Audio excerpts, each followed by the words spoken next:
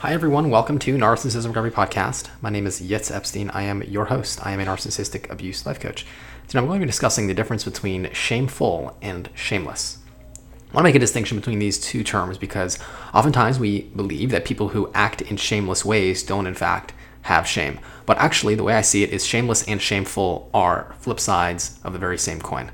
Let me explain. So someone who is acting shameless, in essence, what they're doing is they're attempting to deal with their shame by disconnecting from it entirely and acting out towards others, while someone who is shameful, in essence, has turned inwards and, in essence, is hiding their shame. So I guess you can say one of them is hiding by expressing it, over-expressing their themselves, and somebody who is shameful is just simply hiding themselves entirely.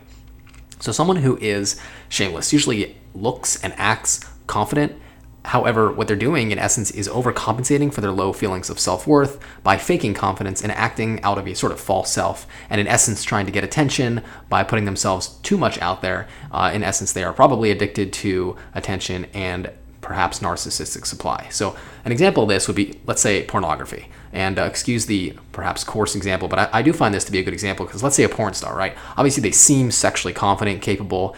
Those who are on the outside and seeing this, in essence, may see someone who is to be admired because they're very confident with themselves. They're more than happy expressing themselves in public and letting other people see them. However, when you are lacking shame entirely, you are lacking the ability to use shame for what it's meant to be used for, to identify if we've gone too far, if we've crossed boundaries, if we've done shameful things. So someone, in this instance, the way I see it, is acting shameless. They are not allowing their shame to identify that perhaps they're doing something that is potentially immoral and disrespectful to themselves and towards other people.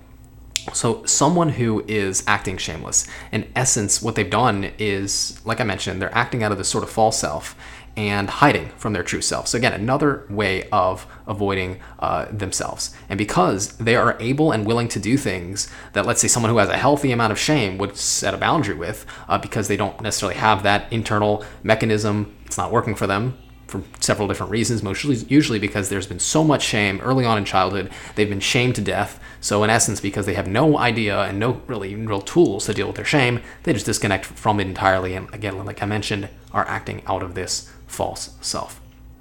So being shameless is usually an attempt to violate one's own boundaries. So in essence, you're disrespecting where you would end.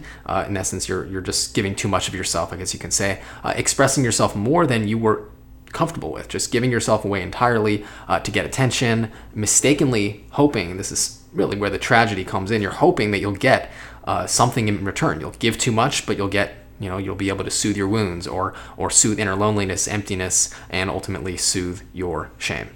So in childhood, when a child is shamed, what happens is that because they don't have the, I guess you can say, the safety and the ability to learn how to deal with their shame.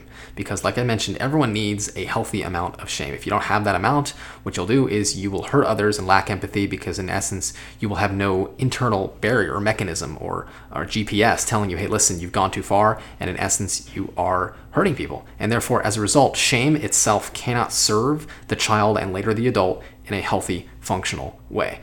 There are several different functions of shame, and I do not think shame is a bad thing. And perhaps it has such a bad negative connotation because when someone is shamed, they're usually shamed in derogatory, hurtful ways in which they are, in essence, start to shame themselves. It becomes a tool to hurt somebody. However, shame in it of itself is not necessarily a bad thing. It's actually natural.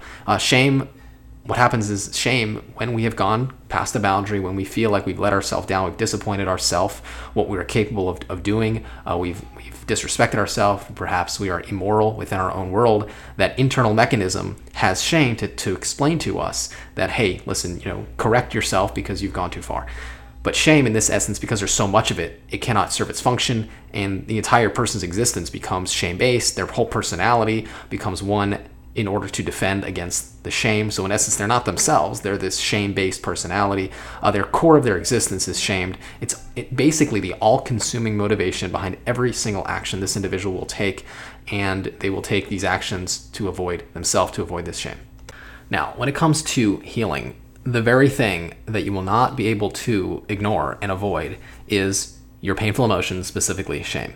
So in order to use shame in a way that's effective, we have to flush out all the shame that's associated with your past. In essence, like Dr. John Bradshaw says in his book, Healing the Shame That Binds You, shame binds you to people, shame binds you to the past, binds you to experiences, binds you to a story. So in order to set yourself free so you can be in the present moment, you have to, in essence, allow those experiences to, I guess you can say, happen again, but not obviously happen again. In essence, they have to be felt as if they're happening again, which means the emotions that were not experienced because we ran away from them, we froze, or we disconnected, we dissociated, we have to allow ourselves to experience those negative emotions. And once we do, we dissipate those emotions and we can be set free from it holding us back.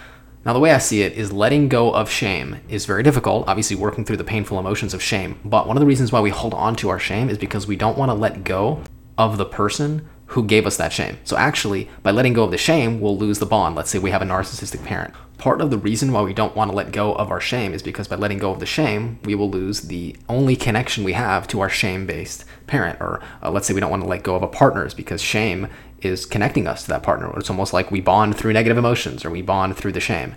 So by letting go of the shame, you can almost feel like there's a death, you're losing the person.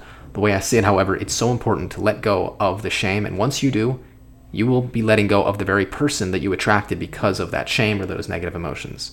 So if you are struggling to let go of shame, chances are you are struggling to grieve the loss of the person who you would lose if you do not have that shame to connect over. So if you are struggling to let go, in essence, let go and let God, and realize you are, in many instances, addicted to these negative emotions because we're addicted to those relationships. If you're having struggle with the addiction to negative emotions or really letting go of the shame and processing it and dealing with it, you are certainly not alone. It would be an honor to assist you in this process of working through your shame so you can not act in shameful ways, but ultimately not act in shameless ways and disrespect your own boundaries and put yourself out there in a way that makes you uncomfortable or hide your light. Both of these are, in essence, negative for our mental health and don't allow us to express ourselves in a way that allows us to be experienced by another person and allow for connection and fulfillment. I offer free 15-minute consultations, so definitely reach out and take advantage of that. My email is info@yitzepstein.com. My phone 818-210-6049. I want to thank you all so very much for joining me for today's episode. Until next time, all the very best.